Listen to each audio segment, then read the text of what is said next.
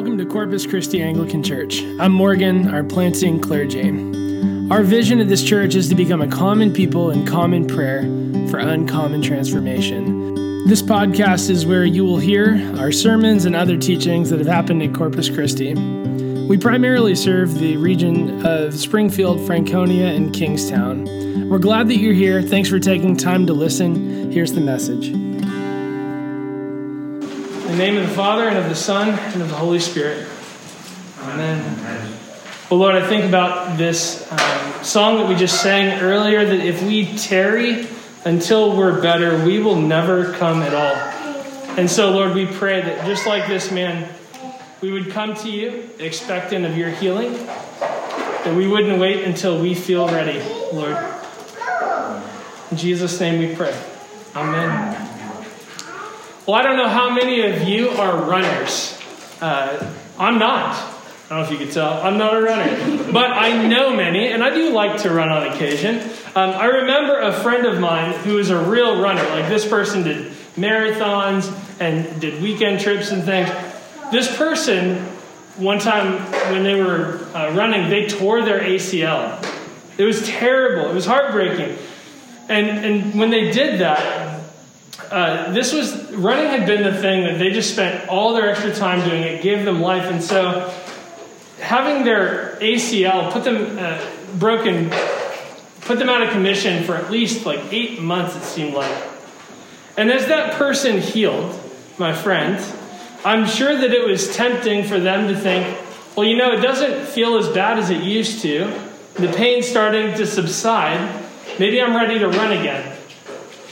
It's tempting for their enthusiasm for running to outpace the actual health of their limb in order to get back to the thing that they love doing. If that friend were to ditch the crutches and the boot too early and start running again, if they were to re-injure that leg, the damage could have been permanent, or at least it would have been worse than it was before. Maybe it would take 2 years to heal rather than 1. Just because the pain had gone or had subsided did not mean that they were healthy enough to run again. Instead, they needed to cultivate habits of health that focused on building strength, enough for them to walk first and then to run. And when we consider our new life that's in Christ, we have been given every divine gift, as Ephesians says. But we do have yet to see God's gifts that he's given to us actualized and completely transform every area of our lives. We still have these areas that are in deep need of healing and places that we need to give our attention to. And we should give time and attention and our focus to the help and the health that we need from God to live the new life of Christ in every part of our lives. In the book of Ephesians, which is where we have been over the last several months, St. Paul ends the book in this really strong note. He ends by focusing on the health of the church. He's essentially telling them not to allow their enthusiasm for the new life in Christ to outpace the health and habits of virtue and in their union with Christ. The new life in Christ is going to be met with strategic opposition, and so we are called to prepare for it. In the final half of the book of Ephesians, St. Paul is stressing our oneness as the body of Christ. Our differences, even in our differences, we are one in the body of Christ. He describes the new life in Christ like clothes at one point, talking about putting off the old man, putting on the new man. And we're not to live in the slander and the envy, the sexual immorality that had characterized our time of darkness, but we're to live as children of the Heavenly Father, walking in the light, as Father Ryan preached about a few weeks ago.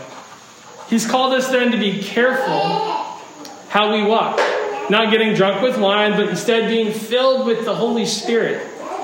And being filled with the Holy Spirit characterizes the life of the church. He mentions in song, and he also mentions that in the book of Colossians. And then he mentions it in submitting to one another out of reverence for Christ.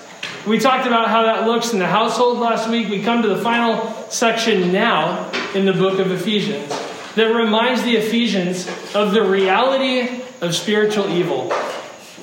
and that there are beings that are at war with our unity in the church and with our new life that we have in Christ.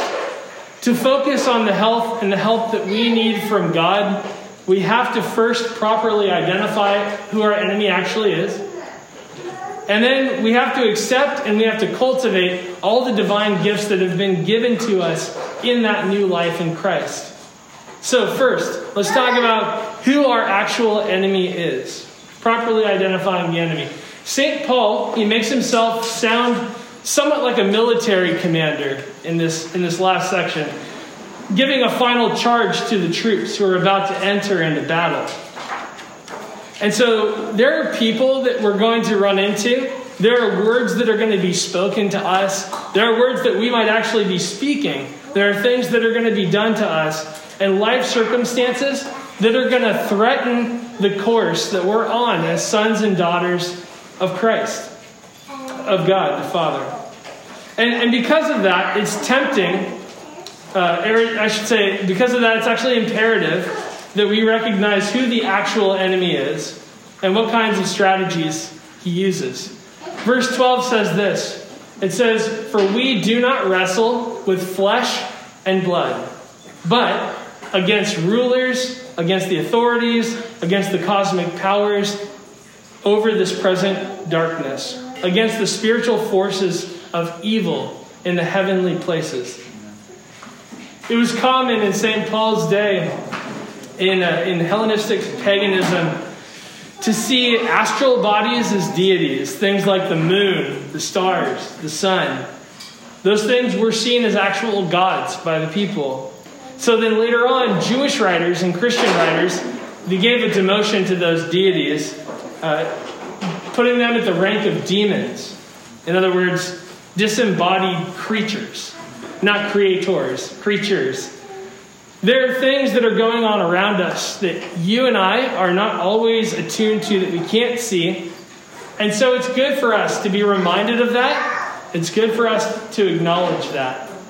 Satan, the evil one, attacks in very subtle ways. And that's why St. Paul calls them strategies or wiles. There's a lot of thought behind them. It's not happenstance. And we have places that you and I are vulnerable, where we are susceptible to forget that we have a new life in Christ. All of us have a different one. And perhaps that's because of the habits that we learned in our families, or the culture that we grew up in, or just things that we've picked up along the way. One commentator helpfully said, "Evil rarely looks evil until it accomplishes its goal. It gains entrance by appearing attractive, desirable, and perfectly legitimate. It is a baited and camouflaged trap." So when I think about Satan using military precision, I can't help but think of the book, The Screwtape Letters. Many of you may have read this book by C.S. Lewis. If you haven't, I would recommend it to you. It is on Audible, pretty inexpensive, so you can listen to it as well. If you've read it, it's worth reading again. It's a fictional book, but it's very real in the way only fiction can be. And in this book, there's an older demon named Screwtape who's writing letters and giving advice to a younger demon who's named Wormwood. He's training him on how to keep people from trusting in Christ, following the commandments of Christ, and as well as how to keep Christians from living into their new life that they have in Christ. Screwtape begins chapter 2 by saying, "My dear Wormwood, I note with grave displeasure that your patient has become a Christian. There is no need to despair. Hundreds of these adult converts have been reclaimed after a brief sojourn in the enemy's camp," in other words, God's camp, and are now with us. All the habits of the patient, both mental and bodily, are still in our favor. In other words, habits may either be used to strengthen the new life that we have in Christ, or they can be a covering for those places of spiritual vulnerability that we have, where the enemy would like to derail us from our new life that we have in Christ. There are some new ways that I'd like to cultivate prayer together on Sundays and in the future. Because we've been in this place since June, we set up and we tear down every week. And when that happens, we have to be out of here fairly quickly, right? And so that's been our rhythm. And we haven't been able to establish some of the prayer rhythms that I think can be really helpful for us as we enter worship and then as we go from here into the week ahead. I mean, just this morning, Father Ryan and I were in the back praying in the vesting room, we'll call it. But having more time for that would be really helpful. When we get into our next space, one of the things that I want to work towards is a prayer ministry of people who are trained to regularly pray for others in the congregation. So that every week, after you receive communion, there will be 2 prayer ministers in the back who are there ready to pray for you after you receive the Eucharist. And then doing that is a way to frame the week ahead by the work of the Holy Spirit. I think it keeps us attentive to the ways and it keeps us sensitive to those places where we are vulnerable for attack and those places that God wants to strengthen. So if you're interested in doing that kind of ministry, I would love for you to come tell me, and we can discern that together. I want to be training people in that so that we can have that going pretty soon into being in the next space. So we've seen how important it is to understand who our enemy is, that it's not flesh and blood. It's not the person who said this thing to you. It's not even the word spoken to you, but it's the evil powers who exploit our vulnerabilities with military precision and want to derail us from the new life that we have in Christ. And then second, we have to accept and cultivate all of the divine gifts that we have been given in Christ. In verses 13 through 17, St. Paul tells Christians to put on the whole armor of God. Where's he getting that language? If you go back to the Old Testament, which is St. Paul's Bible, it's likely an allusion to Isaiah 59:17 and other places in the book of Isaiah where God himself fights on behalf of his people and his armor is described in those passages. Like in 59:17, it talks about God fighting with the breastplate of righteousness. And God is, in this case then, what he's saying is God is giving his people the very armor with which he himself fights. And so let's look at those pieces of armor. First, he describes the belt of truth. We can't expect to do great things for God if we are not being honest about our life with God, right? It's like we sang, if you tarry until you're better, you will never come at all. So come in honesty and vulnerability to God. If we're not honest about what's broken, it's hard to fix it. Next, he mentions the breastplate of righteousness. The righteousness is this virtue that the believer lives out personally, being upright in their deeds and with their dealings with others. It's also got a social component, and so we should be a voice that calls out for justice in the world. We are to bind up our feet with the gospel of peace. The peace that we have with God protects our feet when we have to walk into dangerous places and bring peace where there's human hatred and where there are fractured relationships. He mentions the shield of faith he mentions the shield of faith. And the shield of faith quenches the fiery arrows of the enemy. The faith that's handed down to us has the resources that we need to stand firm. Are we drawing on those teachings and the habits of the faith that are handed down to us through the centuries of work of the Holy Spirit in the church? And finally, take up the helmet of salvation, the recognition that we are always in need of God's deliverance, and the sword of the Spirit, which is the Word of God. One of those resources that we have in the church's tradition, in the faith, I don't know if you've heard of this tradition, but it's called the 7 deadly sins. And just to name a few, if you're not familiar, a few of these are pride or gluttony, despondency, envy. The tradition actually stems from a man named Evagrius of Pontus, who lived about 300 years after the time of Jesus, who recognizes that there are deadly thoughts that demons will use to draw us away from the life that we have in God. And one of the many helpful books that Evagrius has written is called the Antiretikos, which one translator has translated as talking back. He takes the idea of spiritual warfare very seriously and has gone through what he considers to be 8 deadly thoughts. And he's written a scripture manual of verses and passages to speak back to different demons and demonic thoughts. So he says, in the time of struggle, when the demons make war against us and hurl their arrows at us, let us answer them from the Holy Scriptures, lest the unclean thoughts persist in us, enslave the soul through sin of actual deeds, and so defile it and plunge it into the death that's brought by sin. What he does then for each sin is to take a thought that might enter into our minds. For example, with vainglory, if we're tempted by the thought that we might become famous before all people, then he gives an antidote. In that case, he quotes Isaiah chapter 10, verse 16.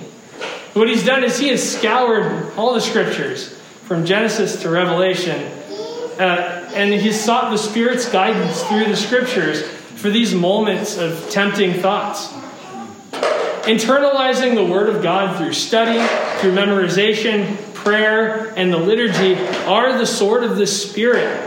It's the sword that the Spirit uses to ward off the attacks of the enemy. And so it should be one of our major habits. If you look at all these pieces of armor, this is really the only one that has any offensive value amongst the others.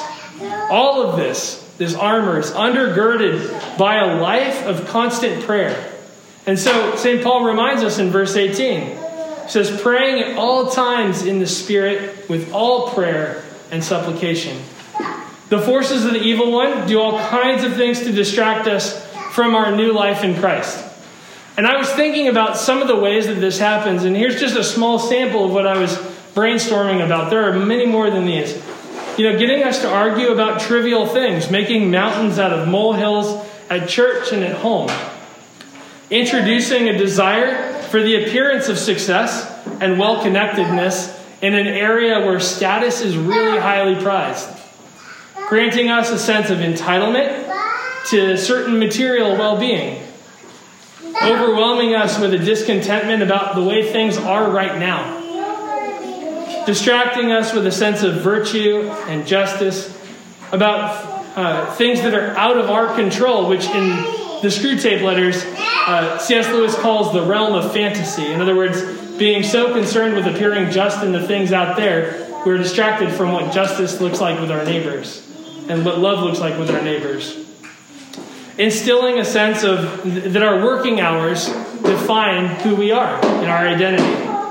And keeping a defensive posture rather than seeking to be honest about what sinful patterns may have shaped us, what may have shaped our church, what may have shaped even our nation. And I could keep going. But the point isn't that we just list out a bunch of things as a self-examination. There are lots of good self-examinations out there. The point is that God has given us the gifts and the virtues that we need to guard against the attacks of the evil one and to live in health and wholeness in our new life in Jesus Christ, if we would just be attentive and prayerful. So remember, we should give our time and our focus and our attention to the help and the health that we need from God to live out this new life that we have in Christ that's been exposited for us in the latter half of the book of Ephesians, really through the whole book of Ephesians. We've seen that it involves properly identifying the enemy. It's not flesh and blood. And then living into and cultivating those divine gifts that have been given to us in Christ. The new life in Christ is hard work. Remember that, right? If it feels like it's hard work, it is. Because it's with military precision that the evil one targets those vulnerable places in us where we have yet to actualize that new life in Christ, that in our old habits of mind and body. So let's prepare ourselves in a life of prayer and formation to embody truth, righteousness, the gospel of peace, and the faith. Always relying on God's salvation, His deliverance, and for His Spirit to speak through the Word of God. Let's become a community that's attentive to spiritual attack and continue in prayer, both for yourselves and for one another in this room and beyond. Let me pray for us as we close. O God, our King, by the resurrection of your Son, Jesus Christ, on the first day of the week, you conquered sin, put death to flight, and gave us the hope of everlasting life. Redeem all our days by this victory. Forgive our sins, banish our fears. Make us bold to praise you and to do your will, and steel us to wait for the consummation of your kingdom on the last great day. Through Jesus Christ our Lord. Amen.